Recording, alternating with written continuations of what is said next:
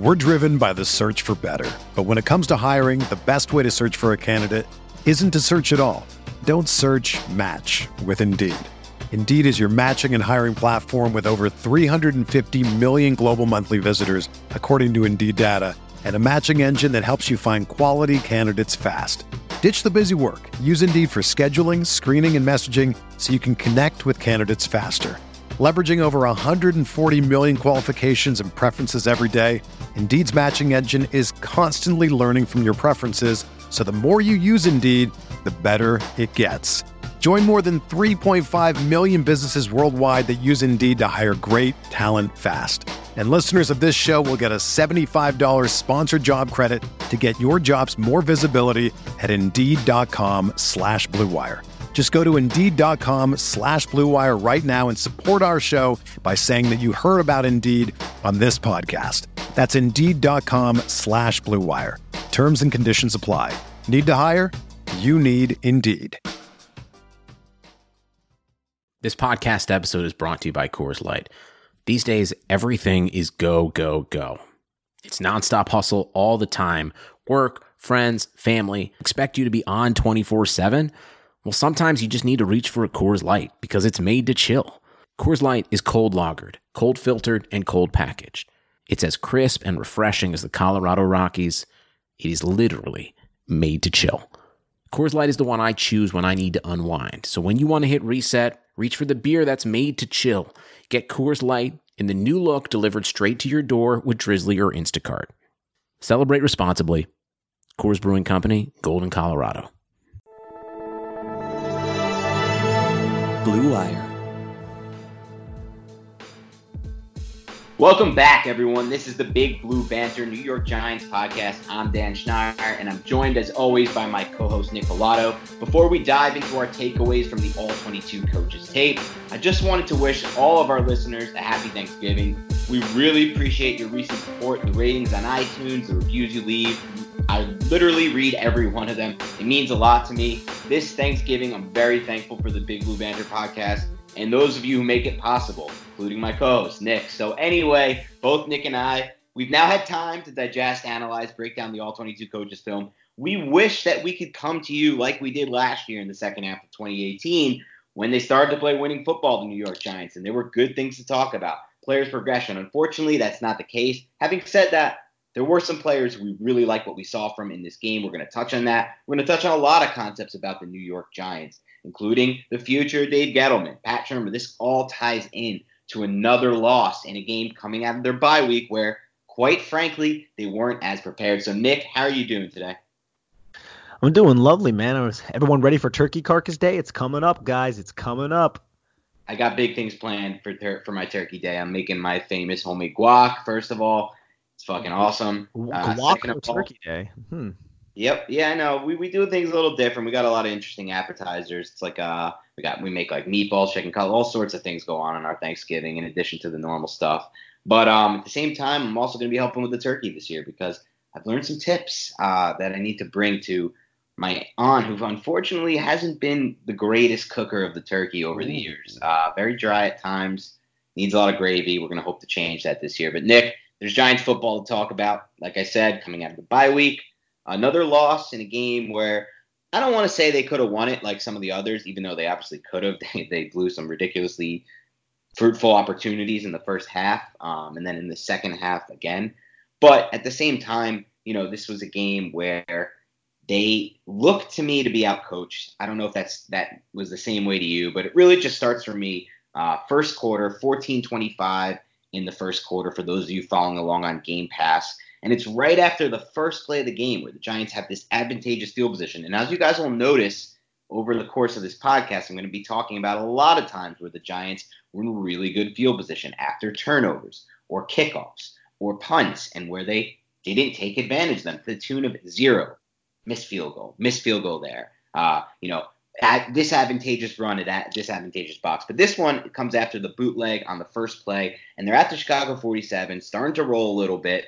And they run at a 7-man box with an 8-defender coming in on a corner blitz. I want to hear your take on this, Nick, because for me, a less educated football analyst than you, I'm thinking even if this corner who comes free is blocked, which is, by the way, at fault of the Giants, I believe, and Hal Hunter and their entire run blocking and run execution. But even so, there's no hole. 58's right in the middle waiting for Barkley. And if you look at this look pre-snap, and this is what I keep coming back to me it looks like the Giants have no chance no matter who's playing running back. What do you see on this play? I mean, this is the second play of the game after a positive play. They kick the ball out of bounds, so the Giants have all this little momentum so early on the road. Momentum so important in this game. 21 personnel, man. And the Bears, they knew exactly what was coming on this play. There were no wide receivers to the boundary. So number 23, Fuller, is down by the line of scrimmage when there are two receivers to that field side. And at the snap, Fuller backs off, and then Eddie Jackson blitzes from that field side, which left Sterling Shepard wide open with no Chicago defenders around him. Dude, the Bears knew it was going to be a run, and they heavily committed to hit Barkley in the backfield and force the loss of 5. I mean, it's so predictable that the Bears full out committed to look, and they left receivers wide open with the safety 20 yards back in one corner versus two receivers on that side.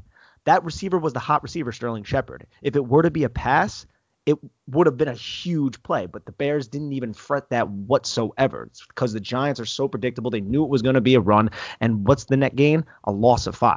I mean, it's absolutely crazy.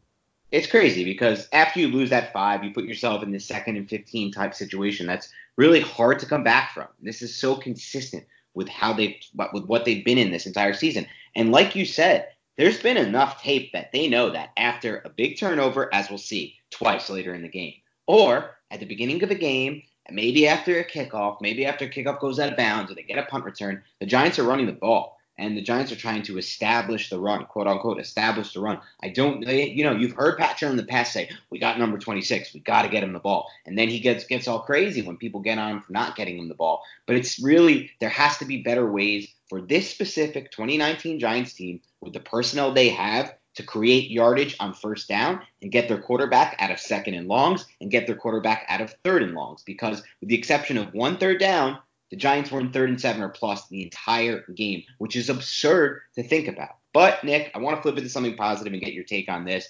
And you can tell me if this is just happening for a lot of rookies you've watched or it's a little just a notch plus in Daniel Jones' belt. And that's 10:43 in the first quarter for those of you following along.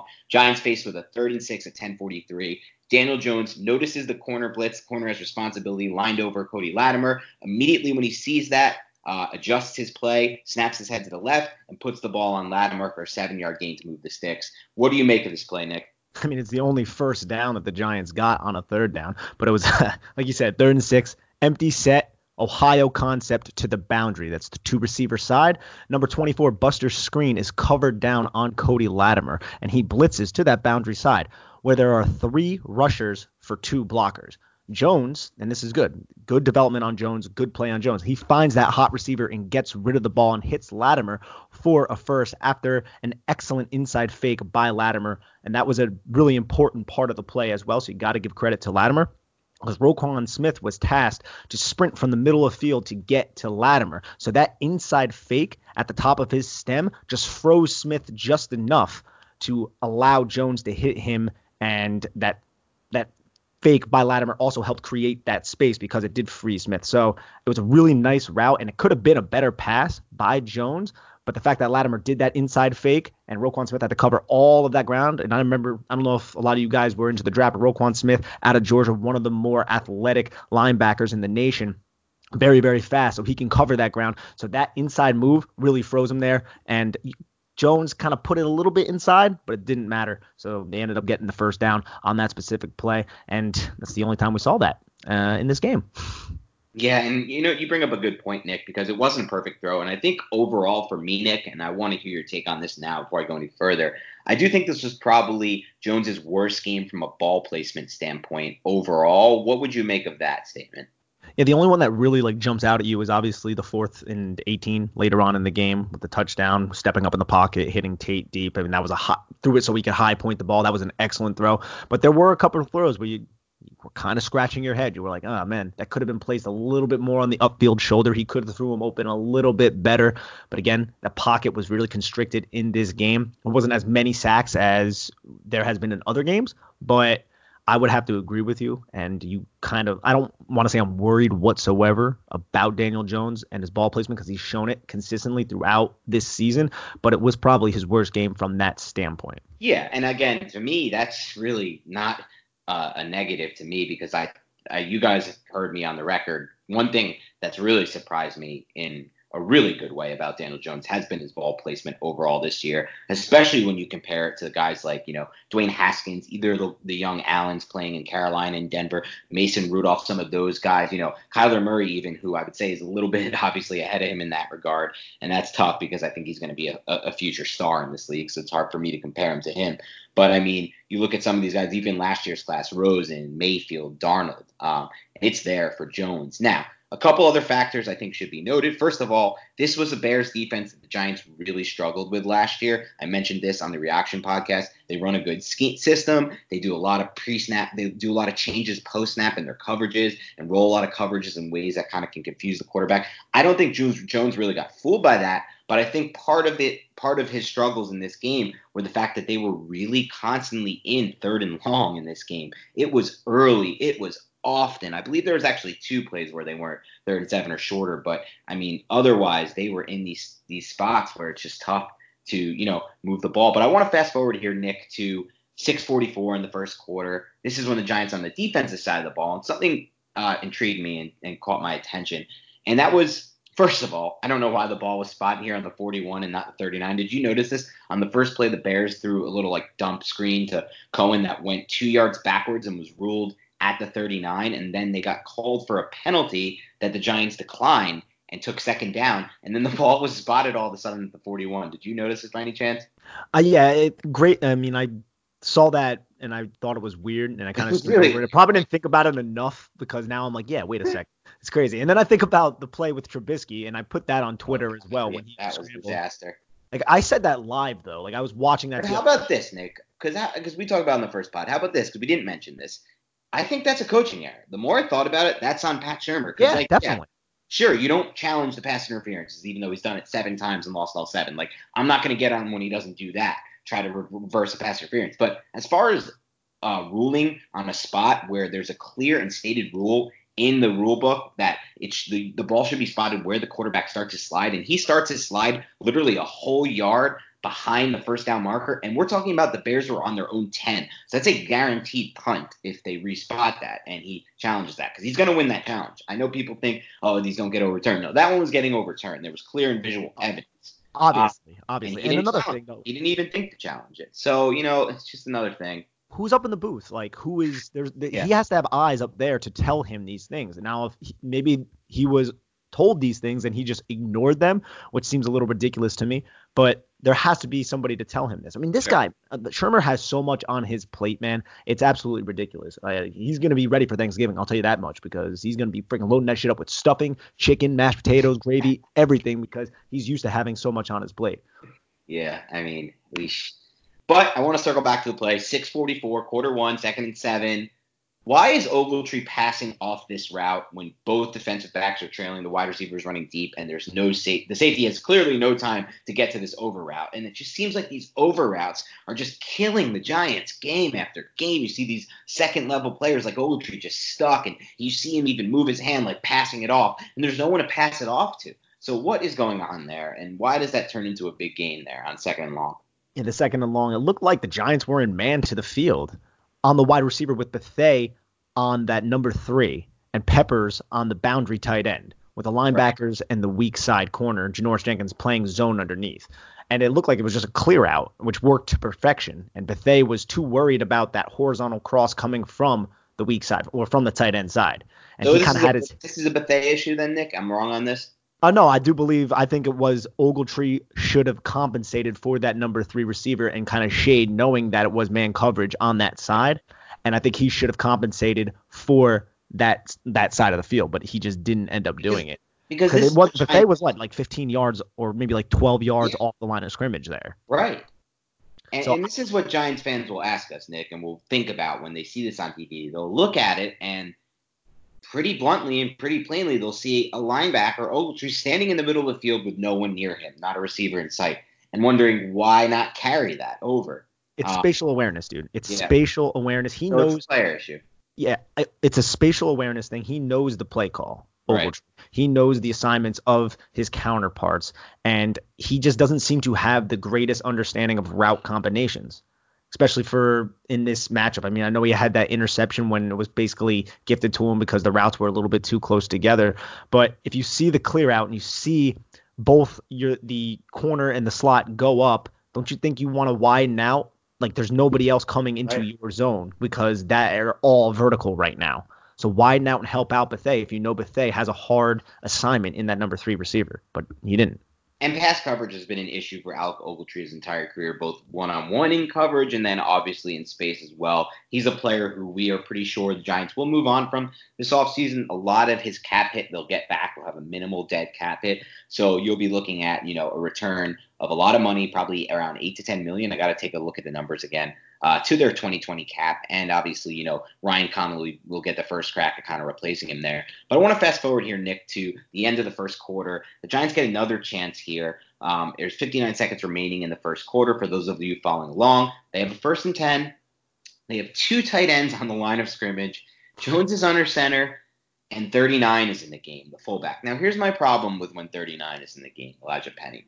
A, he's not the greatest blocker, but that's not the biggest issue. The biggest issue is you tip your plays because you can't use a fullback like this. You can't have just a fullback coming in for a handful of plays every game expecting to catch the defense by surprise. I mean, this is an obvious run, and it's what it was, and it had no chance. Gallman was in the game. It doesn't matter. Gallman probably would have got more than Barkley would have got on this play because he just lowers his head and takes what he can get. The result, it was a 1-yard gain. They're back in 2nd and long. You've now had Penny on the game in the first quarter for 2 plays, and they were 2 running plays, and they combined for -4 yards. It's crazy to me, Nick. Am I going crazy, or is just what? No, why is this happening? It's predictable, man. The offense is predictable. It's so vanilla.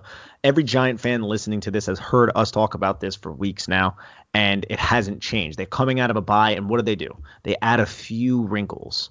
And it's like, oh, okay, they start out with a play-action rollout. Nice. And then they had the one play where it was the pitch backward to Shepard that was a fake. That was a neat little play, but it's still the same identity. It's still the same play. Like on that specific play, it looked like they tried to run power, which is cool because they haven't run a lot of power concepts, and they did incorporate power gap scheme into this specific game plan, which is awesome. Coming out of a bye week, they did adjust that. Granted, it wasn't handled perfectly from an execution standpoint. But on this play that you're just referring to, 59 seconds left in the first quarter, tried running the power with Zeitler kicking out Aaron Lynch outside and Penny lead blocking through that play side B gap, but Nichols and Goldman stunt. So Hernandez is down block, because remember, this is a power gap scheme. There's going to be a defined hole. It's not his own scheme.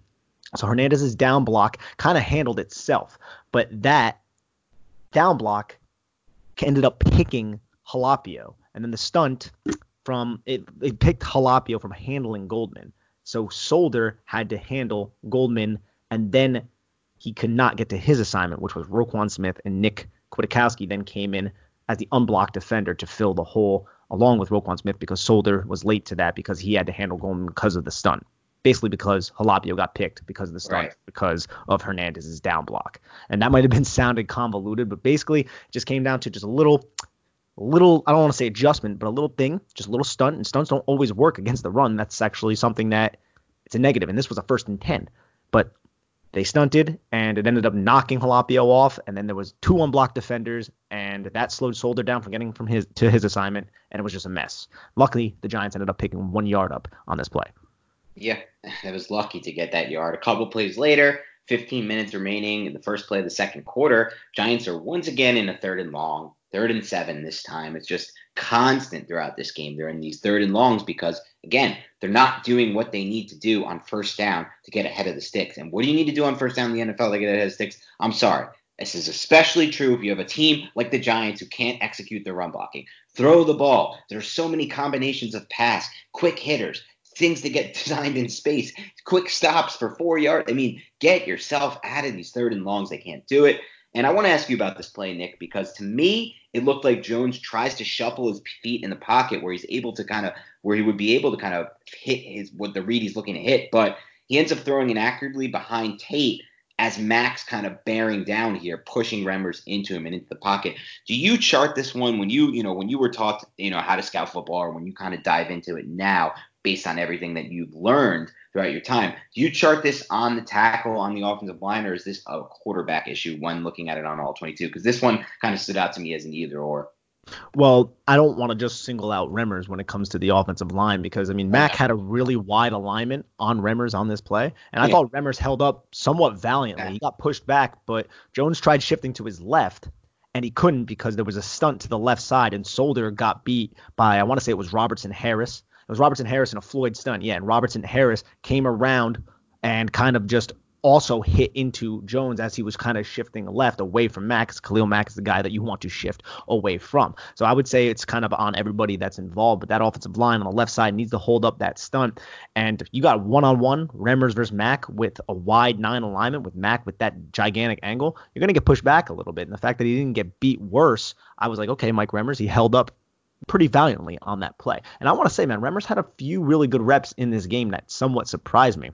One in particular was the 2nd and 15 with 13:48 left in the first quarter where Barkley picked up 5 yards, an actual 5-yard gain on a run. Wow, go figure that one out, Giants fans.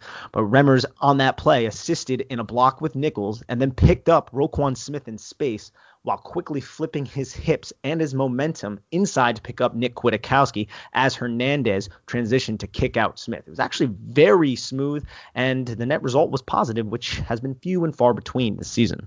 Yeah, you're right. And to be honest, as far as the run blocking goes, they didn't focus in as much on Remmers, so it's really good to hear about him executing some blocks there. And they did have some good gains in the run game, especially once they started to spread it out and get out of their stupid tight personnel formations heavy personnel packages and tight formations. That's never worked. And when they start to finally go tempo and spread things out, they got the run going. But as far as the pass protection goes, that was really the only play I even marked a little bit for Remmers. And I guess you're right. He's sliding to his left to maybe get away from that right pressure, but also maybe to recreate a pocket that's not there because of Nate Solder. And we'll get to Solder, who was a disaster in this game, just an absolute disaster.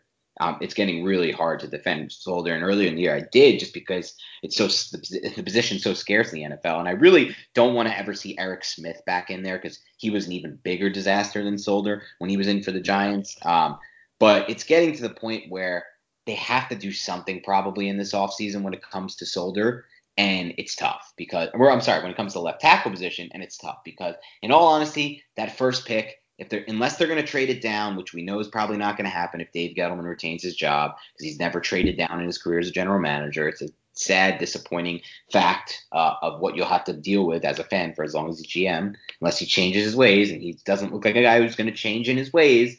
But if they're not going to get Chase Young, and they're not going to – the only way I want them to take an offensive tackle in the first round is if they trade down, because there's too many defensive playmakers I like at the top of the board. And even then, I still think this defense needs to come first in this draft. So it's like, how do you find your offensive tackle? And that's going to be their biggest issue this offseason, because either they're going to hope that Nate Solder was playing hurt this entire year because he really had the offseason surgery that slowed him down in camp, and then he had an injury earlier in the year. And, there's been nicks and knacks here and there that he's played through. They're either going to hope that he comes back healthy, or they're going to have to hope they can get a miracle, because it's unlikely that Anthony Costanzo or Brian Bulaga, who's really only good on the right side anyway. You can't ask a right tackle flip over to left tackle, really. It just doesn't work like that. I think actually Andre Dillard said it was like asking a righty to write with his left hand. So that's just something we'll have to keep an eye on, Nick, because I don't know about you, but I'm souring fast on Solder for the 2020 season. Yeah, I'm not a huge – I've been kind of harping on Solder this entire season when it comes to his mistakes. But one thing I wanted to pitch to you and just kind of bring up about Dave Gettleman, he hasn't traded back, and he's been very stubborn with that. But I feel every year he's been the Giants general manager, him and Shermer have been feeding bullshit to John Mara, saying, hey, this team can compete this year. We're going to get another championship for Eli Manning. And this year it's really come to light that this team lacks so much depth that now maybe he will adjust. And if Chase Young is not on the board, he will trade down and try to acquire more assets to draft more players. And I'm hoping that's something that will actually happen because the Giants really need it. Yeah, Nick, you have a very hopeful outlook on this situation. Mine is not going to change. I like the point you bring up. Maybe finally realize they're a different kind of team than they thought they were. But I don't think that was the main motivator for their decisions to not trade down these first few years. I think the way that Gettleman operates, he's a see him, get him kind of guy. He falls in love with players. He fell in love with Barkley. He fell in love with Daniel Jones. McCaffrey. Yeah. He fell in love with McCaffrey. And when he was in Carolina, he fell in love with Will Hernandez. You can tell he then almost traded back in the first round. He fell in love with DeAndre Baker, who he then did trade back into the first round to get. So he is a see him, get him kind of guy. He doesn't and to be honest, I'm not totally against trading down if they can get a blue chip game-changing defender. I don't want to take Andrew Thomas there or any of the tackles. I'm not a big believer that any of these guys are the next quick fix there at left tackle. I think they're all going to have struggles as rookies. But I think an impact defender, Isaiah Simmons maybe. I'm hoping they'll be in position now to get Chase Young at this point. But it's still far down the line. But the point is this left tackle position could be, there could be no solution for them in 2020. And you know what? They're not the only team who's faced with that situation. And they're not the only team who's faced with a potential no solution situation at deep half safety. Because, again, these are two of the scarcest positions in the NFL. They don't grow on trees. They don't develop that early or off, even if you use early picks. So they're in tough sledding there. But I do want to talk one more point about Solder because it's actually the next play that I had marked down. I don't know if you saw this one, Nick. I tweeted it out. 10:26. Second quarter, later in the second quarter, again, chance to drive down here, chance to get some points, chance to take momentum. You're still controlling the game at this point, even with all the mistakes they made. And they try a pitch to Saquon Barkley on 1st and 10, 10:26, second quarter. This is not what you want from left tackle Nate Solder. Did you see this? I did, yes. He tries to get in face. There's actually some decent blocking to get Barkley going into that direction. Obviously, you can also blame Barkley here. In my opinion, for not planting his left foot and then driving forward, an issue I have with Barkley overall that we're going to get to soon on this podcast. But really, the main culprit on this play is Nate Solder, who completely whiffs on two defenders rolling to his left. Just looks unbelievably old and unathletic on this. Just so old on this play. It's a 2-yard gain now after this, and now they're at 2nd and 8 in the red zone. But take over from there, Nick. It's not a good look for Solder, and not to really crap on the Giants offensive line, but earlier in this game, Will Hernandez had a very similar look, and he came from a school that ran a lot of power concepts, but it was the same exact look where it was just a whiff. Will Hernandez is out here to kick out, and he's the play side tackle, so he's not running from a very far alignment, and he's also on that hash, so it's a boundary run, and Solder goes to locate Prince Amukamara, and Prince Amukamara literally, for you Madden fans, hits back juke, and Solder just flies. And then Barkley is left with Prince Amukamara and Roquan Smith right in front of him. But again, you brought up an excellent point, Dan. Barkley should have planted his left foot, that outside foot, and exploded inside right around the time when he got the ball on the numbers, because Cody Latimer comes off his block, hits Nick Kwiatkowski, and then if he did that, Solder would have located, and all he would have had was, I think, one man to beat at that point. But again, I'm nitpicking just a little bit. The fact that Solder just whiffed like that, I mean, you're right. It looked very, very unathletic, and it was kind of indicative of a team that hasn't run a lot of power gap schemes, locating kickouts way out towards the sideline like that, because it happened with Hernandez. It happened with Solder on this specific play. I want to say the Hernandez play was the first quarter. It was a 1st and 10 with about 9 minutes left, around there. But, yeah, it wasn't a good look for the left tackle, who's much maligned.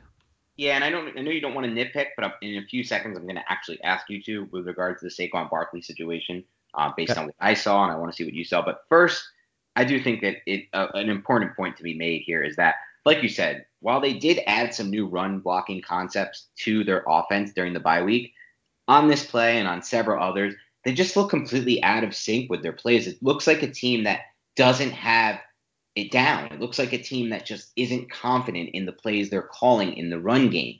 that's really how it looks. You watch teams like the 49ers who are super confident in what they're using and what they're running there in the run game. And you watch versus the Giants who look out of sync, like they haven't practiced it enough, or like they don't have a feel for each other. And, as an offensive line, it's crazy because this offensive line has played a lot of games together now and a lot of games together this season. So really it comes down to, okay, you have the continuity. What's the issue? And it could be two things. It could be one, the development of these offensive linemen under Hal Hunter. And two, it could be the play calls, the play run calls. But when you start to see it mix up this game and there's still no success, you maybe go to three, Nick. And I'm starting to get a little nervous about Barkley, at least as a fit for this system. But overall, as a running back to some extent, I don't want to say I'm that worried because he's obviously still unbelievably explosive. He's obviously doesn't look fully healthy to me.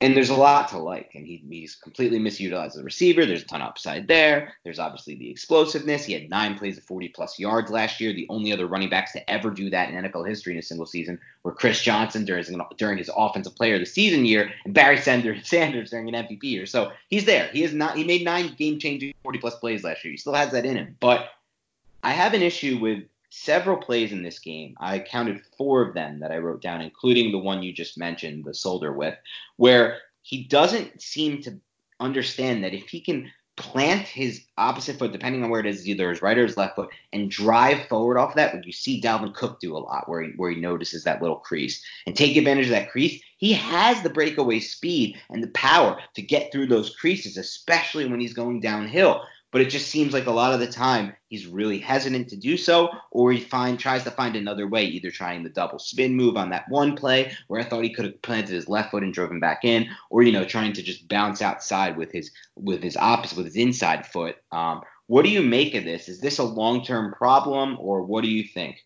I do think that the offensive line has not helped him out. I think in a lot of these games, especially the Jet game, he really just had absolutely nowhere to go. But I do see where you're coming from. Barkley, coming out of college, his biggest knock was his vision. And sometimes he goes east to west when he should go north to south. And the fact that sometimes he doesn't play like a 230-pound back. He plays more of that 205-pound back role, which just doesn't necessarily – it kind of takes away from him, because you look at him, you look at his measurables, you look at the things that he can do and his incredible athletic ability. And sometimes you just want him to lower his shoulder and just truck somebody, kind of like he did with that one Lion in the Lions game to the one defender. Right.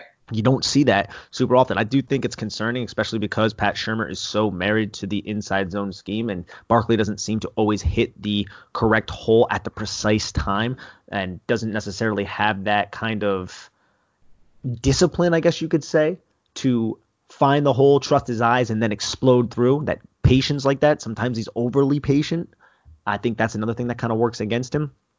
But you want to see him become more decisive with hitting a hole instead of kind of dancing around and trying to go east and west. And I feel like a lot of these teams are kind of aware of the fact that he does go east to west, and they'll set those edges incredibly hard. Yep. And he'll see a little crease and he'll be like, no, I can bounce it outside. But those edges are set so hard that then he gets stuck, and you did this tons of times in his rookie season. He'll turn around, flip around, face his back towards the defense, try to get around, and then just lose like 3 or 4 yards.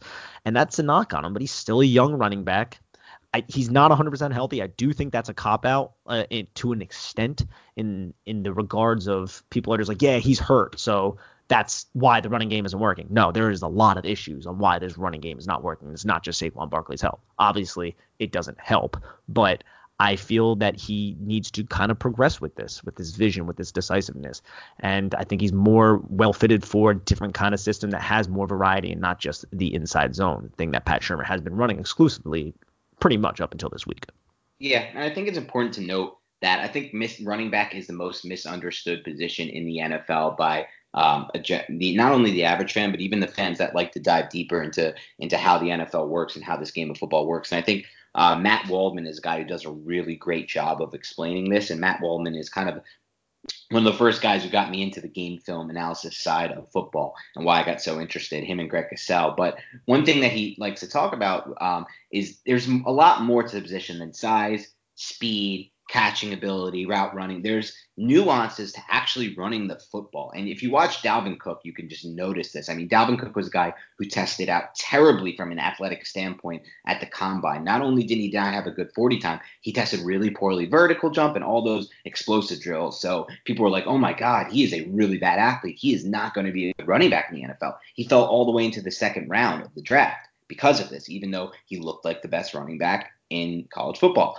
But for him, he has all those little nuances to his game. The way he jukes and I'm sorry, not jukes is not the right word, but the way he weaves in and out of holes and the way he sets up his blocks and knows exactly when to plant and cut inside and hit a crease. That's the type of thing that goes unnoticed when you just look at size, speed, and when you just see those breakaway plays and those crazy highlight plays that really tend to, stand out for running backs. And I think that Barkley doesn't have that exactly fit for this scheme.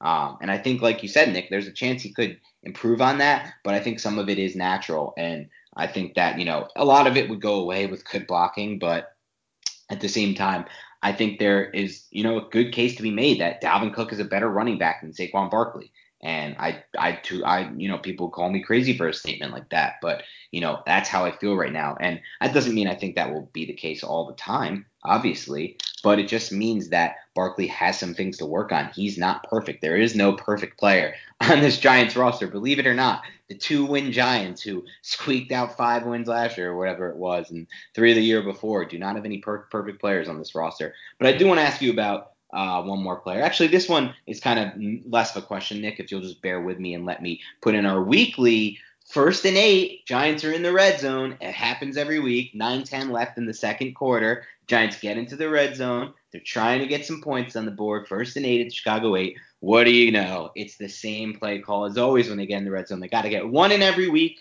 We got a tight formation here, heavy personnel. You guessed it. They motion the wide receiver back in, and Saquon Barkley runs up the middle for 1 yard. Now you're in 2nd and goal. The field's shorter, and you have one fewer play to get into the end zone. Nick, this isn't obviously an issue for me, but it draws on a larger point. I feel like in this game we saw it for sure, and we've seen it in the past. When the Giants run from the shotgun with a more spread out attack in spread 11 personnel, they are a better football team than when they run from under center, or when they even more so when they motion those receivers back tight to the line of scrimmage. What do you make of this? Was this kind of just end of the game? They had some more holes. The defense was playing them differently, or do you believe they actually could find some more success following trends of some of the smarter coaches in the NFL and running from more spread out situations? Well, if you think about it, when you spread people out, and that means there's more distance between them, when you run the football, that means that distance has to be shortened by them running. So in theory, that means you have more time until you get hit if the first level of blocks are executed correctly. So yes, I do believe spreading it out and going maybe a little bit more up tempo can keep defenses on their toes. And also when you catch defenses in certain personnel packages and do not substitute, as another way to also do that. And I don't feel like the Giants do that too often. They don't go up tempo. They don't put the defense on their toes in those kinds of situations. And that's something that kind of pisses me off, and I really want to see this team do it. And they only do it when they really, really have to. And you can do that in other situations and have success, because what we just went over, these, you're on the 10-yard line. Let's just tight motion the wide receiver in, hand the ball off, 1 yard gain, negative gain, whatever it is. That happens so often. It's so predictable, and everybody knows it's coming. No one can execute their blocks because the defense knows it's coming. It's so freaking just Pat Shurmur. It's just so Pat Shurmur, man. And I would like to see the Giants do different kinds of tempo, different kinds of cadences to kind of take the burden off themselves, this offense. But you just don't see it with this coaching staff. Yeah, it's really frustrating. Let's dive into another play that kind of stood out to me. Now we're at 5:54 left in the second quarter. Big down for the Giants because obviously after this they botch a field goal attempt. 3rd and 5. To me, it looks like this play is completely ruined by Nate Solder getting pushed back into Daniel Jones. What do you make of this? Is this not Solder's fault, or is this just another instance of Solder derailing a drive? Yeah, with this play, Solder had his struggles a lot, and this one he just gets long-armed right back into Daniel Jones. And Khalil Mack, he's going to be a beast. He's going to win these one-on-one matchups, again, especially against somebody like Nate Solder. But again, this was another slightly wide alignment, and he just goes right up, converts speed to power, attacks I want to say he hit the inside shoulder or shoulder, but still established the half-man relationship and drove him right back into Daniel Jones. Daniel Jones really didn't have a chance to get this ball off by the time Slayton came out of his break in his route. So, yeah, I mean, you can blame Solder for this incomplete pass to Slayton if there was somebody to blame. Could have also maybe kept Barkley in to, maybe block Khalil Mack and assist your struggling left tackle, something that also didn't happen. It's scary. It's a scary proposition going in a 5-man protection against Khalil Mack and Leonard Floyd and this Chicago Bears defense. And the Giants did it a couple different times and they got burned. It might not even show up on the stat sheet, just shows up as an incompletion. But Daniel Jones not being able to step into that throw and getting hit on the shoulder as he throws really affects his ability to drive a pass to a receiver on the sidelines. Yeah, there's no doubt about it. If he doesn't have that, can't throw from that, set base, he's not Patrick Mahomes. He doesn't have that kind of arm talent. He needs decent protection. And I'm not asking for much, just decent protection here. That's it. That's all. That's all. I do want to give a nod, Nick, and I don't know if you caught this, 4:33 in the second quarter. Giants are on the defensive side of the ball. They forced a 3rd and 7, and defense played a pretty good game. Obviously, a lot of that was aided by Trubisky being terrible, but they have a nice little 2-man game here with Dexter Lawrence and Leonard Williams. I don't know if you saw this little bit of a, I don't know if that's considered a stunt or what do you consider that, what they did to generate pressure on this play? Yeah, it's just a stunt. It's you have a 1 technique in Leonard Williams and you have the 3 technique in Dexter Lawrence, and Dexter Lawrence is just a 3-1 stunt where Dexter Lawrence is going to pick the center and toss him off while taking the guard with him, which allows Leonard Williams to just loop right around Dexter Lawrence and basically be unblocked. It was actually a decent play by number 69 to the guard, I don't know his name, to transition to get off Leonard Williams, but the center went flying because of the strength of Dexter Lawrence and the fact that he was engaged with Leonard Williams. So center goes flying, and that allows Dexter Lawrence just to go right after Trubisky and force the incompletion on the play. Almost interception on this play, too. Yeah. That was the one that Julian Love almost picked off. But, yeah, you touched on this before, man. Only the Giants can make Mitch Trubisky. And you know what? No, I'm not even going to say that because the Giants didn't even make Mitch Trubisky look competent in this game. Geez. That's got to be one of the toughest pills to swallow for the Chicago Bears. Yeah, I mean, that's, somebody asked me before the game which franchise position would I rather be in? That's a really tough question because I'm super down on Dave Gettleman right now, more down than I've ever been. And obviously Pat Shurmur's disaster, but you assume he'll be gone. And the Bears have more pieces in place, but I don't really trust their GM either, Ryan Pace. And for mainly because he traded up for Mitchell Trubisky. I know I mentioned this last year on the podcast, or maybe I never did, but I'm fine mentioning it now. You know what? I'm not going to mention this because it was told to me off the record. But just know that not everyone in that Bears organization wanted Mitchell Trubisky that year. And someone in a very prominent role wanted a different quarterback and was not very happy when Pace took over and traded up for Trubisky. But I'm pretty sure I said this to you, Dan, when we were having a conversation, and I kind of believe this. I think Mitchell Trubisky might go down as the biggest draft bust maybe ever. When you look at the fact that he was drafted over Pat Mahomes and Deshaun Watson, and in 20 years, those two guys could be in Canton. I know it's a little premature to say that, but there's a possibility that could happen. And then everyone's going to be like, wait, those guys weren't the first quarterbacks drafted? Who was it? And then no one's going to know who the hell Mitch Trubisky was except for us, you know? Yeah, I mean, based on that context, I don't think it's as crazy of a take as I originally thought when it's just like, oh my God, remember Ryan Leaf, Achilles Smith, yada, yada, et cetera, et cetera. But, those guys also didn't have Patrick Mahomes and Deshaun Watson in their draft classes. So, and the fact they traded up, too. They traded assets up to secure them. Oof, that's a rough one, man. Anyways. For sure. But that brings me to another point with Dave Gettleman. The more I started to come around to reevaluating this Leonard Williams trade, the more down I am on it, Nick, and I'm hoping you can talk me out of this hole because, Williams probably had a pretty good game here. He had a pretty good game against the Jets, but that's, again, one of the worst offensive lines in the NFL New York Jets had, and they were banged up, and this offensive line wasn't that much better with the Bears. It's been down this year. And even in those games, he's not really at a position that I believe really impacts the game. Like in this game, the Giants' run defense was dominant again. You guys should know that. Like the Giants have shored up this run defense after this trade and after drafting Dexter Lawrence and Dalvin Tomlinson and B.J. Hill, who plays a rotational role. Like this front is stopping the run because their linebackers stink against the run, and they're still stopping the run. In this game, and we'll get to it later, but the Giants when they were down 13-7 almost forced another field goal from 1st and goal to 2 after the Jones fumble, just based on their run defense and those interior guys. And that's all gravy. That's all great. But I just don't know what having a dominant run defense does for you in today's NFL. I don't know how much of a role it plays towards winning games. And that is the bet that Dave Gettleman has made. When he was hired, he said, I still believe in 3 main concepts. You got to stop the run. I can't do a Gettleman accent. You tried doing a Boston accent right there. I was trying to do a Boston accent for a second, and then I caught myself and realized just how terrible it was. Hopefully the listeners will get a laugh out of that, I guess. But, I mean, I can't do the Boston accent. I almost gave it a second shot there. No, it's not worth it. But he basically said there's 3 main concepts here. You got to stop the run, you got to rush the passer, and you got to run the football. But do you really have to run the football?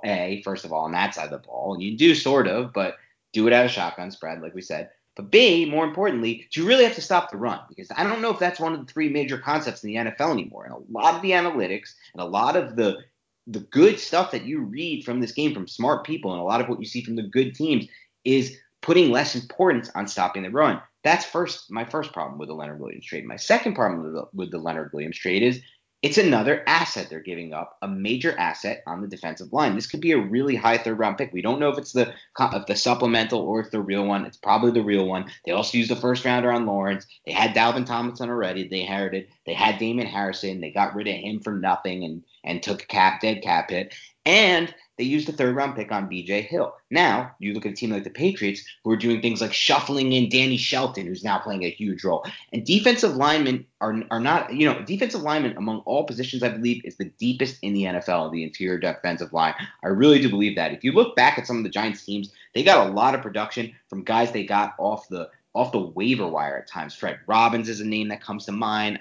There's plenty of others. And that's what the Patriots have really done with that interior of their defensive line. They have some guys that they draft in there, but usually mid-round guys too. And they get production no matter what because there's so much depth there. So what he did is he poured a lot of assets, Nick, and this is what bothers me, into one position and into a position that I don't believe has enough of an impact on the NFL, or at least not as much of an impact as he has. And now my third point, before I pass it over to you, Nick, and let you play the other side of this, devil's advocate, is that you're a 1-8 team or a 1-7 team at the time.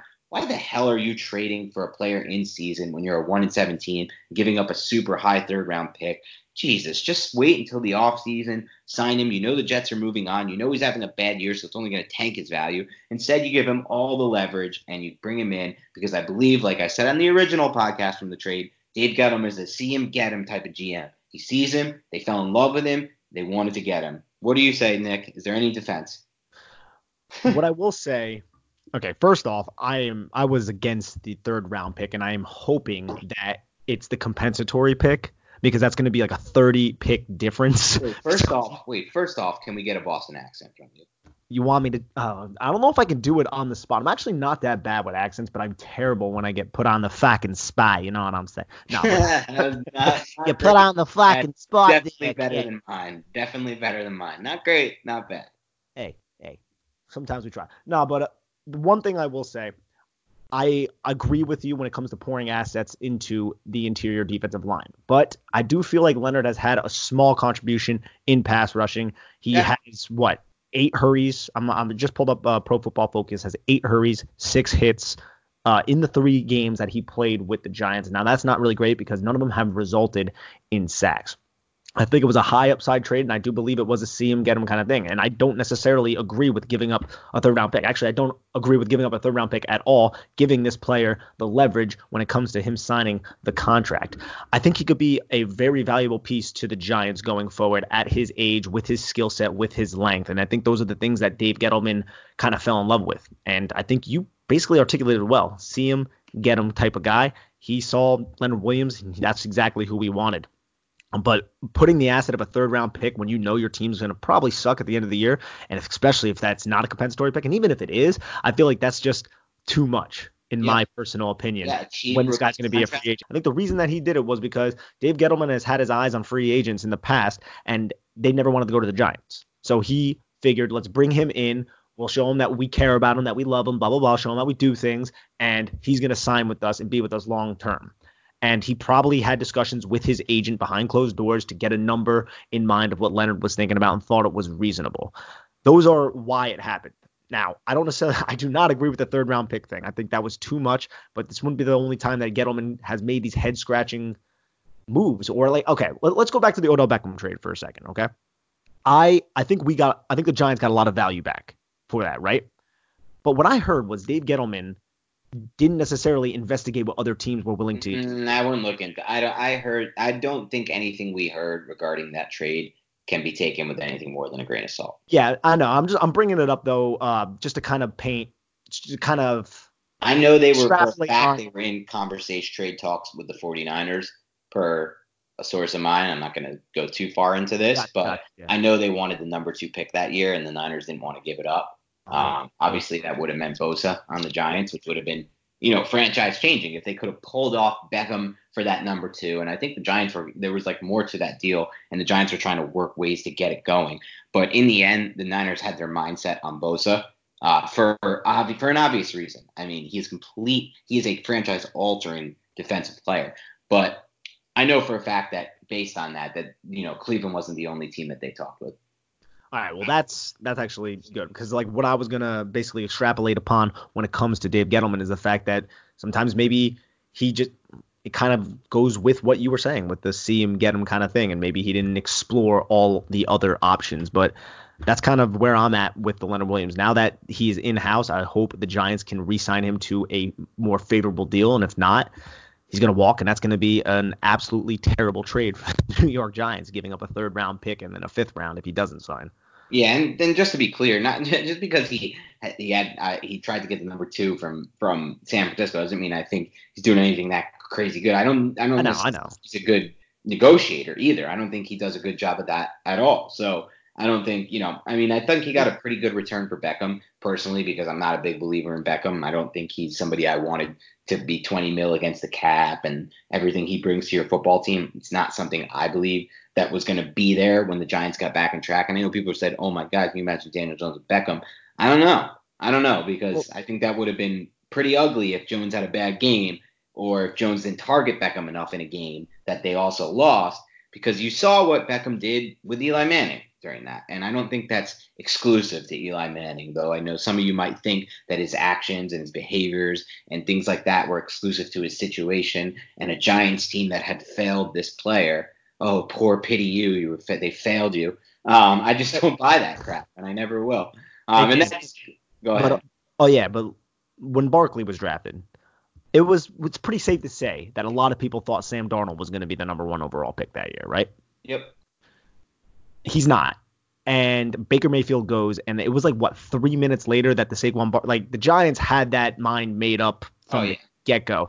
The fact that, do you not hold it against Gettleman a little bit? The fact that maybe he didn't he explored maybe, hey, there might be some things on the horizon. The fact that teams might be willing to trade the farm for Sam Darnold because no one thought he was going to be around.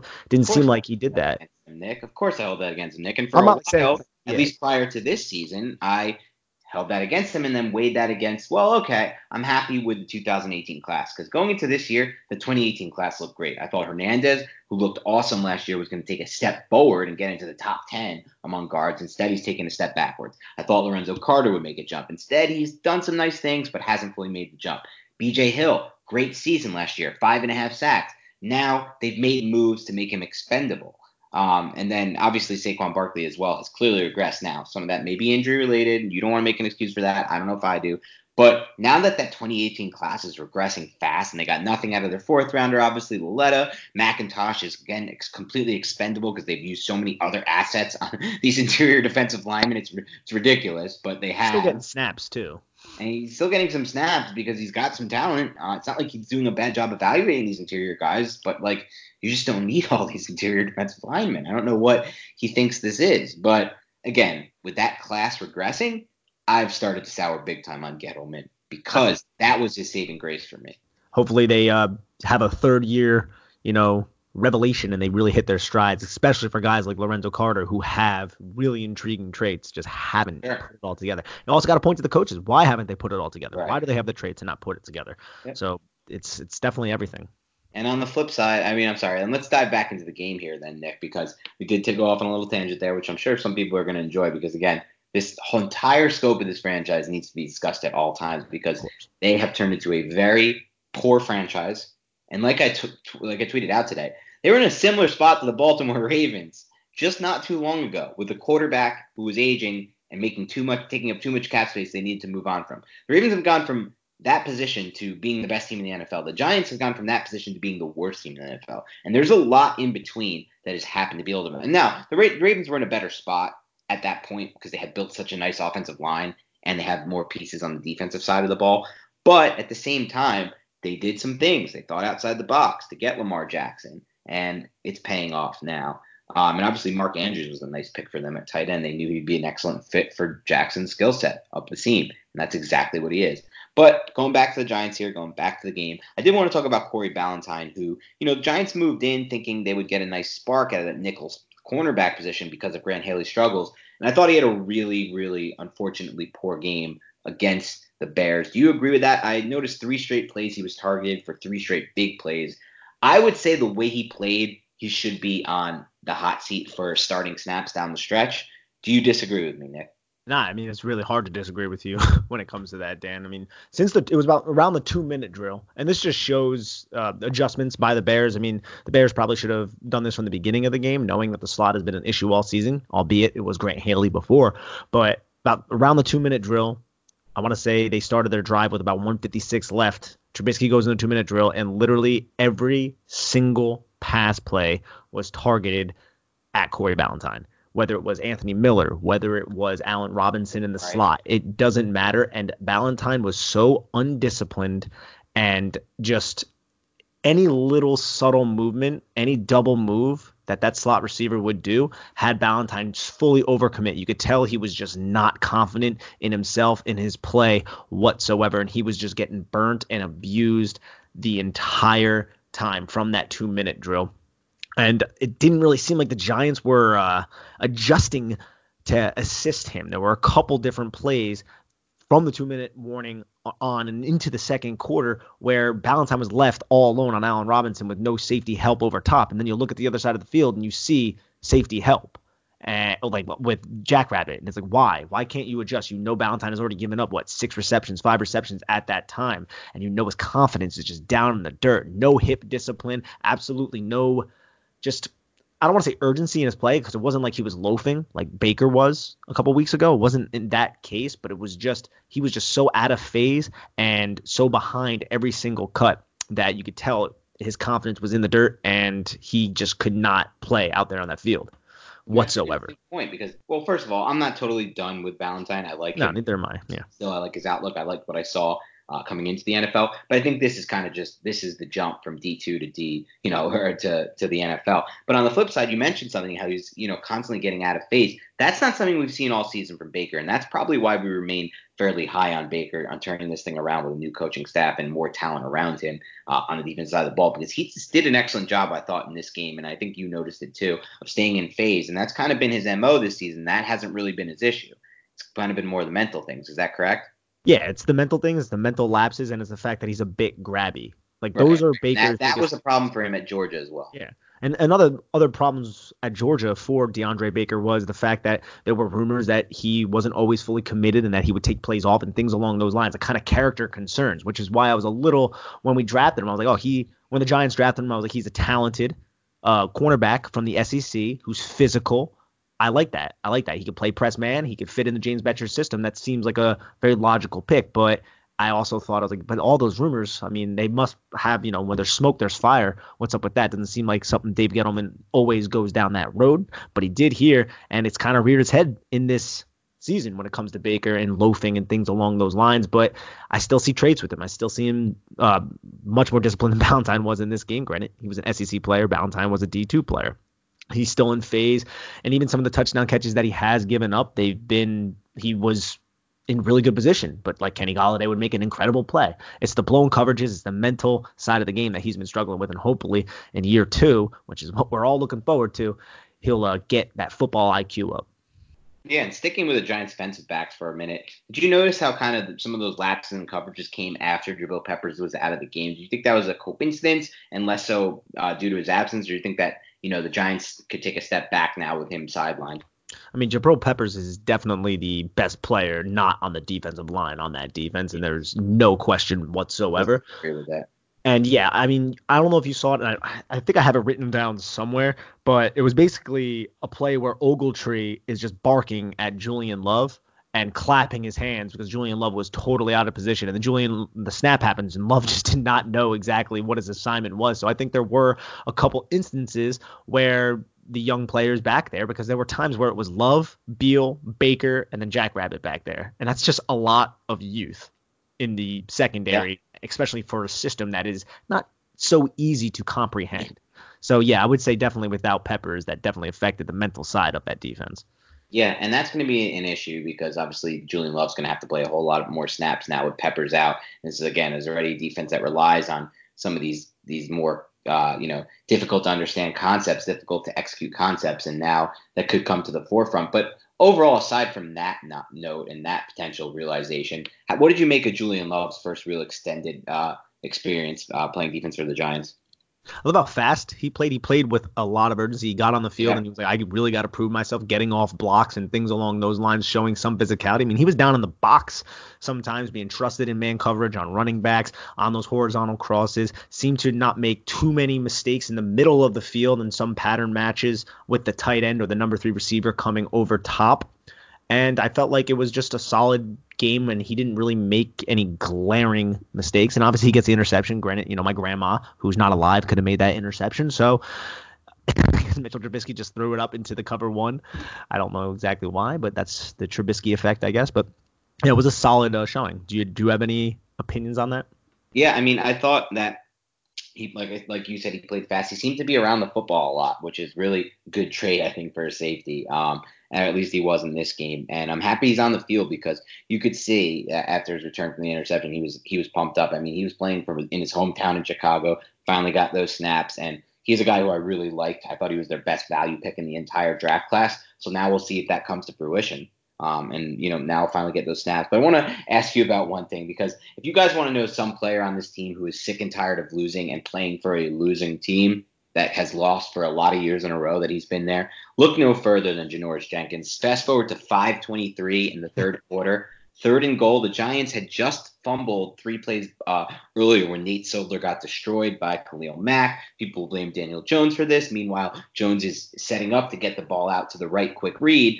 But Mack destroys Solder because Mack is that good and Solder is not that good. And there's a fumble. Anyway, it's 1st and goal. The Giants' run defense shows the hell up. It's 1st and goal from the 3, and the Giants give the Bears 1 yard and 2 run plays.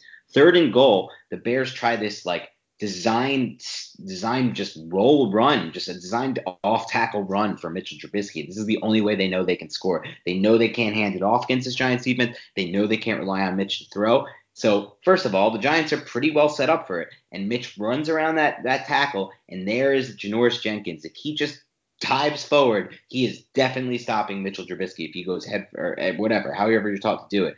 But instead, he goes up, runs from his spot, or doesn't run, kind of jogs or loafs from his spot to the actual goal line, and then stands there like a stiff board and gets pushed backwards by Mitchell Trubisky. One of the saddest efforts I've seen all season by any Giants player. Actually, it was the saddest effort I've seen by any Giants player. Nick, did this play stand out to you? Yes, I definitely saw that, but I would say there was a play in this season where it was a sadder effort than that, and that was also Janoris Jenkins against Blake Jarwin. And the Cowboys. But again, I don't think it's necessarily just the losing season. I remember Janoris Jenkins. I feel I remember him doing this in situations where the Giants weren't in this lost season. I feel like he does this sometimes in those situations where people have a lot of momentum running at him. He'll make some business decisions, and this is at least the 5th time it's been glaring on tape. So I mean, teams that, and he's going to be a free agent soon, teams are going to know that, but his cover skills still are going to bail him out, I think. He actually has another year for the Giants, but he's going to be a free agent, though. Definitely going to be a free agent, especially when plays like this happen. I just don't understand, though, if it's fully a personnel issue or individual issue, or if it's partially on the coaching, because these coaches, these players, they watch that tape. And when the coaches say that's acceptable to have a player playing with that kind of effort, you set a mark and you set a tone for the rest of the team. And because they're all watching that play on film. Everyone has seen that play. And there's not much to say about that play. And you need to make, as a coach, you need to set the tone there and set a standard. And clearly the Giants don't have that standard on the defensive side of the ball right now, and that's really disappointing. But one other thing I wanted to talk about, Nick, is how the Giants respond after big plays. So Julian Love comes up with the interception. Now we've got 14:45 in the fourth quarter. Time is running out. The Giants are now down 19-7 after this, or I believe, 19-7 at this point. First and 10 after the interception at the 50-yard line, 14:54. The Giants run a pitch right to Saquon Barkley for -5 yards, their second -5-yard run on the game. The play never has a shot versus this look to me. I've never seen anything look stupider than running a pitch against this look from the Bears, and it puts them in second and long and kills this entire drive. So my question is, this is a key drive in the game. Why are they coming off of big plays and running the ball, first of all? But if you're going to run the ball, why not audible out of this or call a timeout or something? Have a play, have a pass play to audible into. Do you think this is bad execution, or do you think that this is kind of an impossible task against what the Bears are showing? Yeah, it's a pretty impossible task. I mean, you have number 95, you got Khalil Mack in that area as well. You have, I think, 2 defensive backs and Nick Kwiatkowski right there. And it's that halfback power that they're trying to do. But I wanted to ask you this before we even dive into this play, and it's kind of more broad issue, is Daniel Jones, how much does he have control at the line of scrimmage to change any of these plays? It doesn't seem like he has any. Yeah, I mean, our listeners have asked this, and I wonder if he did. I've seen him make some motions to the receivers.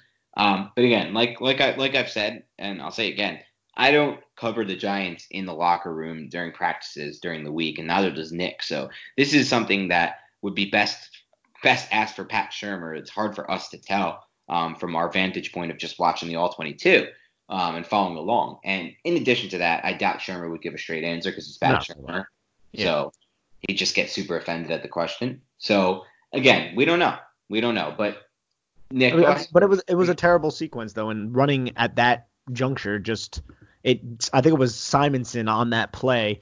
He blocks Buster's screen, and then he has to keep his momentum going, and Screen just drives forward. He lets Screen just get right upfield and just hit Barkley in the backfield, and it's a sudden change. You get an interception. I know it was a 4th down where he threw the interception, but still, it's or 3rd down, whatever. It's still a interception is a sudden change. You have some momentum. Go for a bang play right there. Try to catch that defense off guard, something along those lines. No, you go for that pitch to a side where Khalil Mack is and a bunch of numbers out there to that side of the field. It's not going to materialize into anything fruitful, and it never does. And then the next play, I think Daniel Jones almost throws an interception, and it's just one of those things where it's like, it's one of these drives again. It's like, what the hell, man? This team just can never figure it out. Even when the Bears try to give the game to the New York Giants, the New York Giants are just not accepting it, whether it's their kicker kicking it out of bounds, bad punts, interceptions, advantageous fields. It just doesn't matter. The team just could not capitalize. Yep.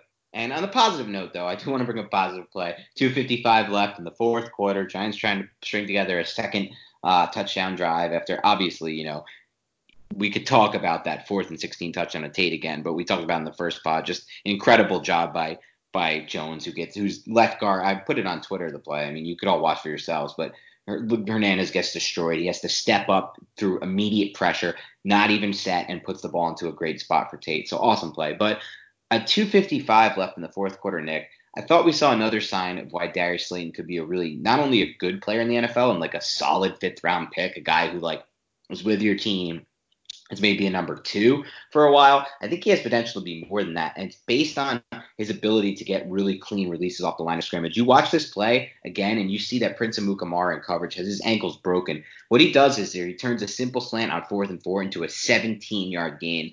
Are you seeing what I'm seeing from Slayton? Are you as excited as I am about him for the future? Of course. I've been excited about Slayton for a little while now. And on that play, man, I mean, he fired. Okay, so it's like press coverage, essentially. He's right on him, Prince Amukamara, that is.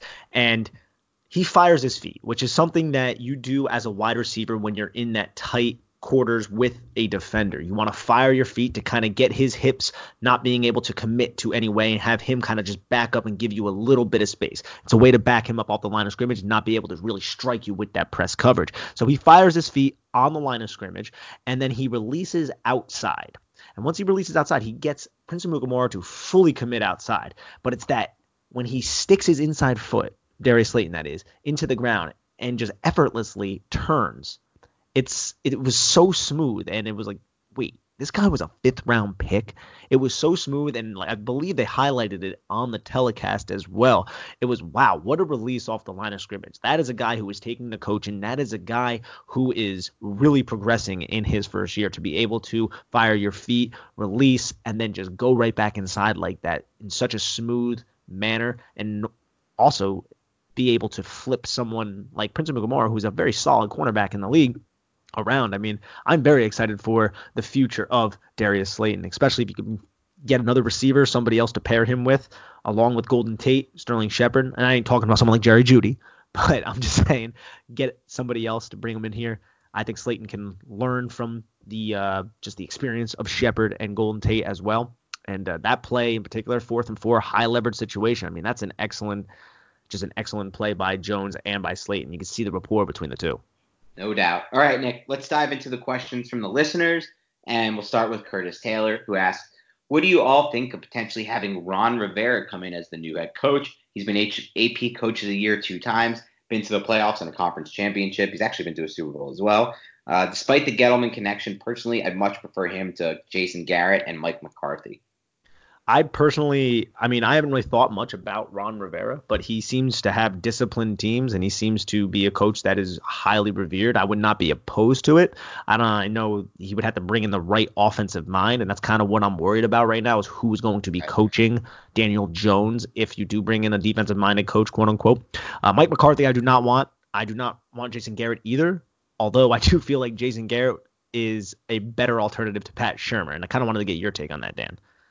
Yeah, we'll start with Ron Rivera. Yeah. I think he's a solid coach. I think, like Nick, you kind of nailed all the points there. I think he's much better than some of their other alternatives. I'm a big believer that coaching searches are disastrous. It's really hard to find a good NFL coach these days. The last time the Giants had this problem 2 years ago, I was actually happy with the decision to hire Pat Shurmur. I thought it would have been disastrous if they hired Jim Schwartz, and I still do. I didn't want Matt Patricia at all. These were the big names that year. That's how bad it is. It's really hard to find an NFL head coach. You need a guy like John Harbaugh, one of those types, or Ron Rivera type. So for that reason, and he's done it, I do like him. But he's benefited a little bit from Norv Turner in recent years, and he's had some nice coordinators come out of that defense. Wilkes got a head coaching job temporarily, but he did get one. So McDermott, even better example is McDermott, who came out of there.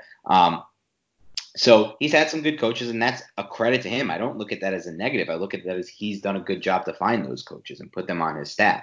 And I agree. I would rather have him than Mike McCarthy for sure. If the Giants hire Mike McCarthy, there may no longer be a Big Blue Banter podcast, or at least you'll have to be doing it with another co-host because, I may no longer be able to cover this team. I'll be so disappointed. But I think he's a disaster. And obviously, going to your other point with Jason Garrett, yeah, if it was like a 1-year deal, like I'd rather have Jason Garrett than Pat Shurmur. Pat Shurmur's not as bad as Jason Garrett is, but I'm sorry, Jason Garrett. Yeah. Shurmur is, but no, it would turn into a 5-year deal, and they would look to stick with him for a long time. So I'm out on Garrett as well, a coach who I think does a bad job of understanding situational football. His decision, you could look at it even just in this last game with the Patriots. His decision to kick a field goal there in the fourth quarter was just off kiltered. He should have on 3rd down shortened his 4th down chance, and he should be thinking 4th down that entire time when you're trailing by 7 in the 4th. It just that late, it just doesn't give you enough to get that 3 points on the board. But it covered the spread. It did cover the spread though, so maybe he has looked past his days as the Cowboys head coach and knows he's already out and is trying to make some money back, even though, his contract's guaranteed. So he'll be fine wherever he gets. He'll get another job. I just don't want him to be with the Giants. Let's put it that way, I guess. Ezra Sackle asks, why can't the Giants receivers get open? Is it play design, talent, or are they broadcasting the plays before the snap? Seems like every catch they make is in traffic, and that a lot of the sacks Jones takes are because no one is open and they're covered sacks. We've talked about this a lot on this podcast, Ezra, and Pat Shurmur is just not all that innovative when it comes to his play calling. And anybody just go and watch the 49ers, go and watch even the Panthers to a certain extent with what they do with McCaffrey. You go and watch a lot of these other teams and how they kind of utilize their play design and utilize pre-snap motion, utilize a lot of different methods, pre-snap and post-snap, to get receivers open. The Giants never, ever do that. So yes, you can blame the play design. I don't necessarily think it's because there's a dearth of talent on the team, because I think Shepard, Slayton, and Tate is a solid wide receiver group.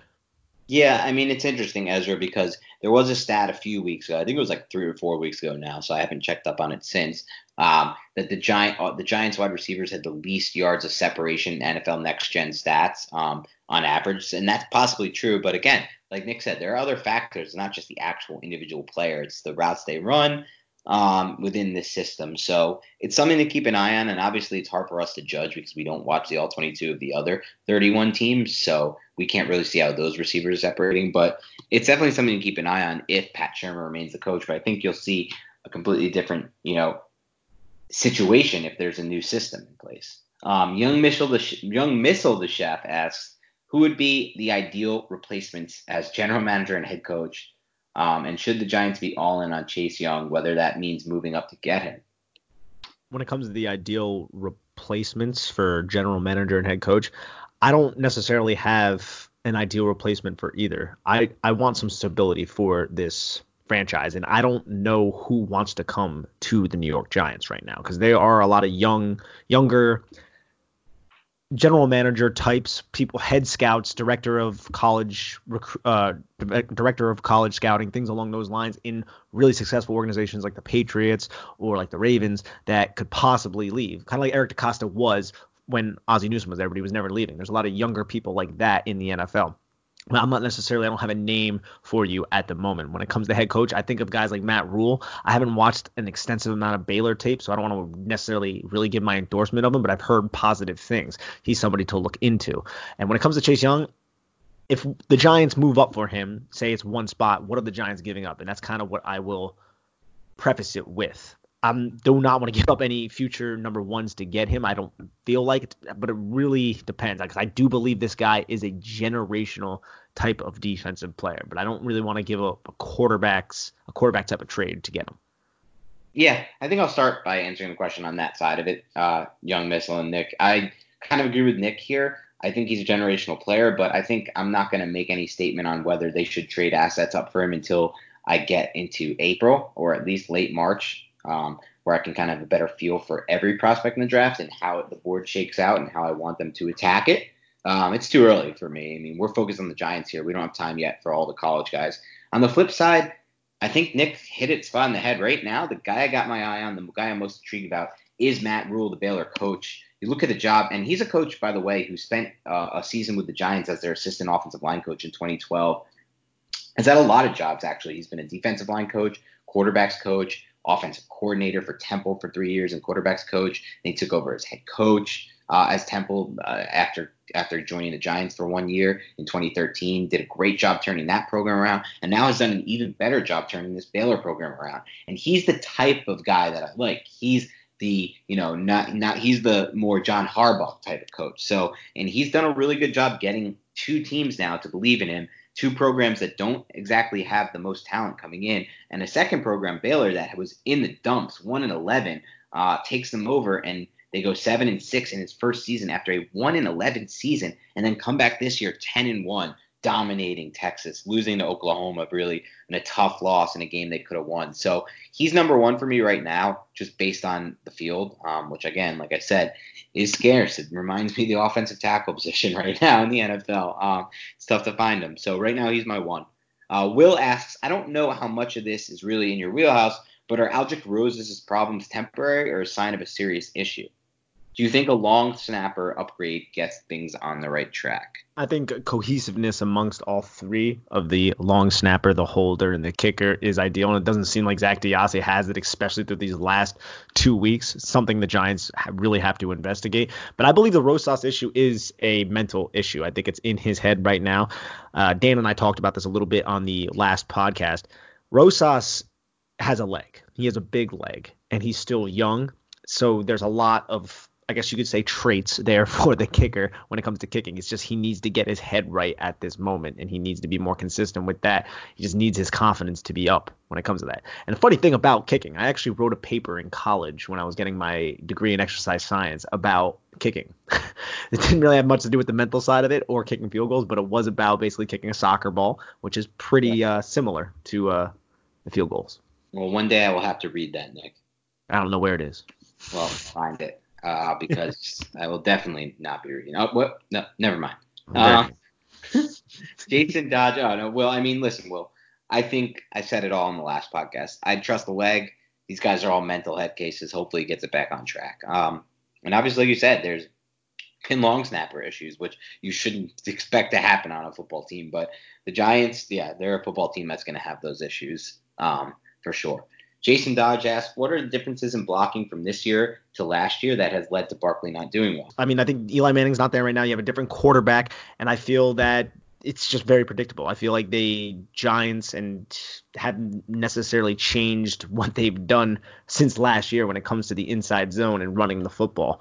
And I feel like that has been an issue when it comes to Saquon Barkley and his ability to just even find the hole. I think it's also a problem with him. I think it's kind of just an entire team issue. These linemen do not get to the second level, and that is an issue with this team in general. You see a lot of other offensive lines in the NFL, they'll block, duo block, ace block, whatever it is, climb up to the second level, locate the linebacker, and then it's the running back against the unblocked defender, against that alley defender. And you rarely see that with the New York Giants. And I believe it's coaching. I believe it's Hal Hunter. I believe it comes down to execution as well. I think it's just a massive shitstorm when it comes to everything that has to do with this rushing attack. And the difference from last year is, I mean, Barkley is a bit injured this year, and the holes aren't necessarily there. He hasn't had that ability to just find the crease and just go. You haven't seen that like he did last year. Could be a vision issue, could be somewhat of the injury, could be a lot of different factors, a lot of different variables that are leading to this really just shitty rushing attack. Yep. Unfortunately, that's where we're at. Elliot Ruth asks, what's the one thing you think Daniel Jones needs to work on the most other than ball security? I want to see a more, because we alluded to this a little bit earlier, I want to see Daniel Jones be able to make audibles at the line of scrimmage. So maybe that's a comprehension of the playbook. I'm not sure if that's a Pat Shurmur not giving him the full reins because he's young or what it is, but I would like to see him kind of have that full grasp of the playbook in order to really kind of see, oh, wow, that's a 7-man box. I don't really want Saquon Barkley to run into that, so let's adjust and then go from there. I know it's hard for us to tell, Dan, like you said, but it just does not seem like he has that ability. He adjusts some things, points out blitzers, but I don't believe he has the full reign, just from what I see. Could be wrong, but I don't believe he has the full reign to fully change plays and audible out of things in every situation and context. Yeah, that's fair. For me, what I want to see more of is Jones doing a better job of using his feet to reset the pocket. I think he's done a decent job escaping from bad pockets and turning them into running plays. They've been mostly positive gains. But I think at times when he's escaped, it's been too late, too little, too late. And then he doesn't have a chance to reset his feet before throwing. And it's more of a throw while rolling or running or whatever you want to call it, moving laterally. So just think he needs to do a better job of manipulating the pocket with his feet. I think that's going to come in time. That's not something I expected him to be really good at as a rookie, especially considering footwork was a major issue for him, at least upon my evaluation at Duke. With a coach who gets a lot of credit, Cutcliffe, but should get knocked a little bit for not really working with his quarterbacks on footwork. He does a good job of the stuff from the waist up with quarterbacks, but waist down, I don't think he did a great job there, Cutcliffe, and I think it still needs a lot of work in the NFL. So we'll see where that goes. Andrew Owens asked, how much value can an interior defensive lineman that is really good but not an Aaron Donald type, so for example like a Dexter Lawrence, provide versus an above average to good edge rusher like an Olivier Vernon if him and Dex are the same age and contract? I think it all just depends on the team. I mean, football is a team sport. If you have other good edges and you have absolute shit at the defensive tackle position, you're going to value that defensive tackle a little bit more. But if you want to look at it from this kind of black and white sort of lens, I prefer good edge rushers to really good defensive tackles. Yeah, I think for me, Andrew, I'm on the same page as Nick here. I think really how you break this down also is that it's much easier to find those interior defensive linemen. You look at how the Patriots have done it, trading for guys like Danny Shelton, who was, cast off from the team that drafted him, and finding guys in different spots in different rounds. There's way more defensive tackles in the NFL, interior defensive linemen in the NFL, than there are edge guys that impact the game. So I think you're onto something here, Andrew. I wouldn't use Vernon as an example because he's injured again and has been injured his entire career since the Miami days, basically. But guys like him for sure. Bobby Madelon asks what I think people aren't talking about regarding that Leonard trade is that besides the 3rd and 5th DJ gave up, he essentially gave another 3rd with Hill because he doesn't play him anymore. Anyway, my question is, can I sue the Giants for turning me into an alcoholic? You might want to get a good lawyer because, Bobby, you might have a good case there. But my thing is actually, Hill plays around 20 snaps, something around there, every game. And I actually wanted to bring this up to you, Dan, before we logged off. If you were going to ask me, like you usually do, anybody else catch my eye? B.J. Hill did. B.J. Hill had a pretty solid game here in the snaps that he played. Did you see that at all? He did. He had a great game in the snaps that he played. He was graded high. You noticed him on film. I noticed him. It's crazy. Yeah. For anybody who wants to see the second quarter, 14:25 left around there. In the second quarter, 7:38 left. 2 really good B.J. Hill plays. There you go. 14:25, 7:38. Does both quarter too? Yes. All right.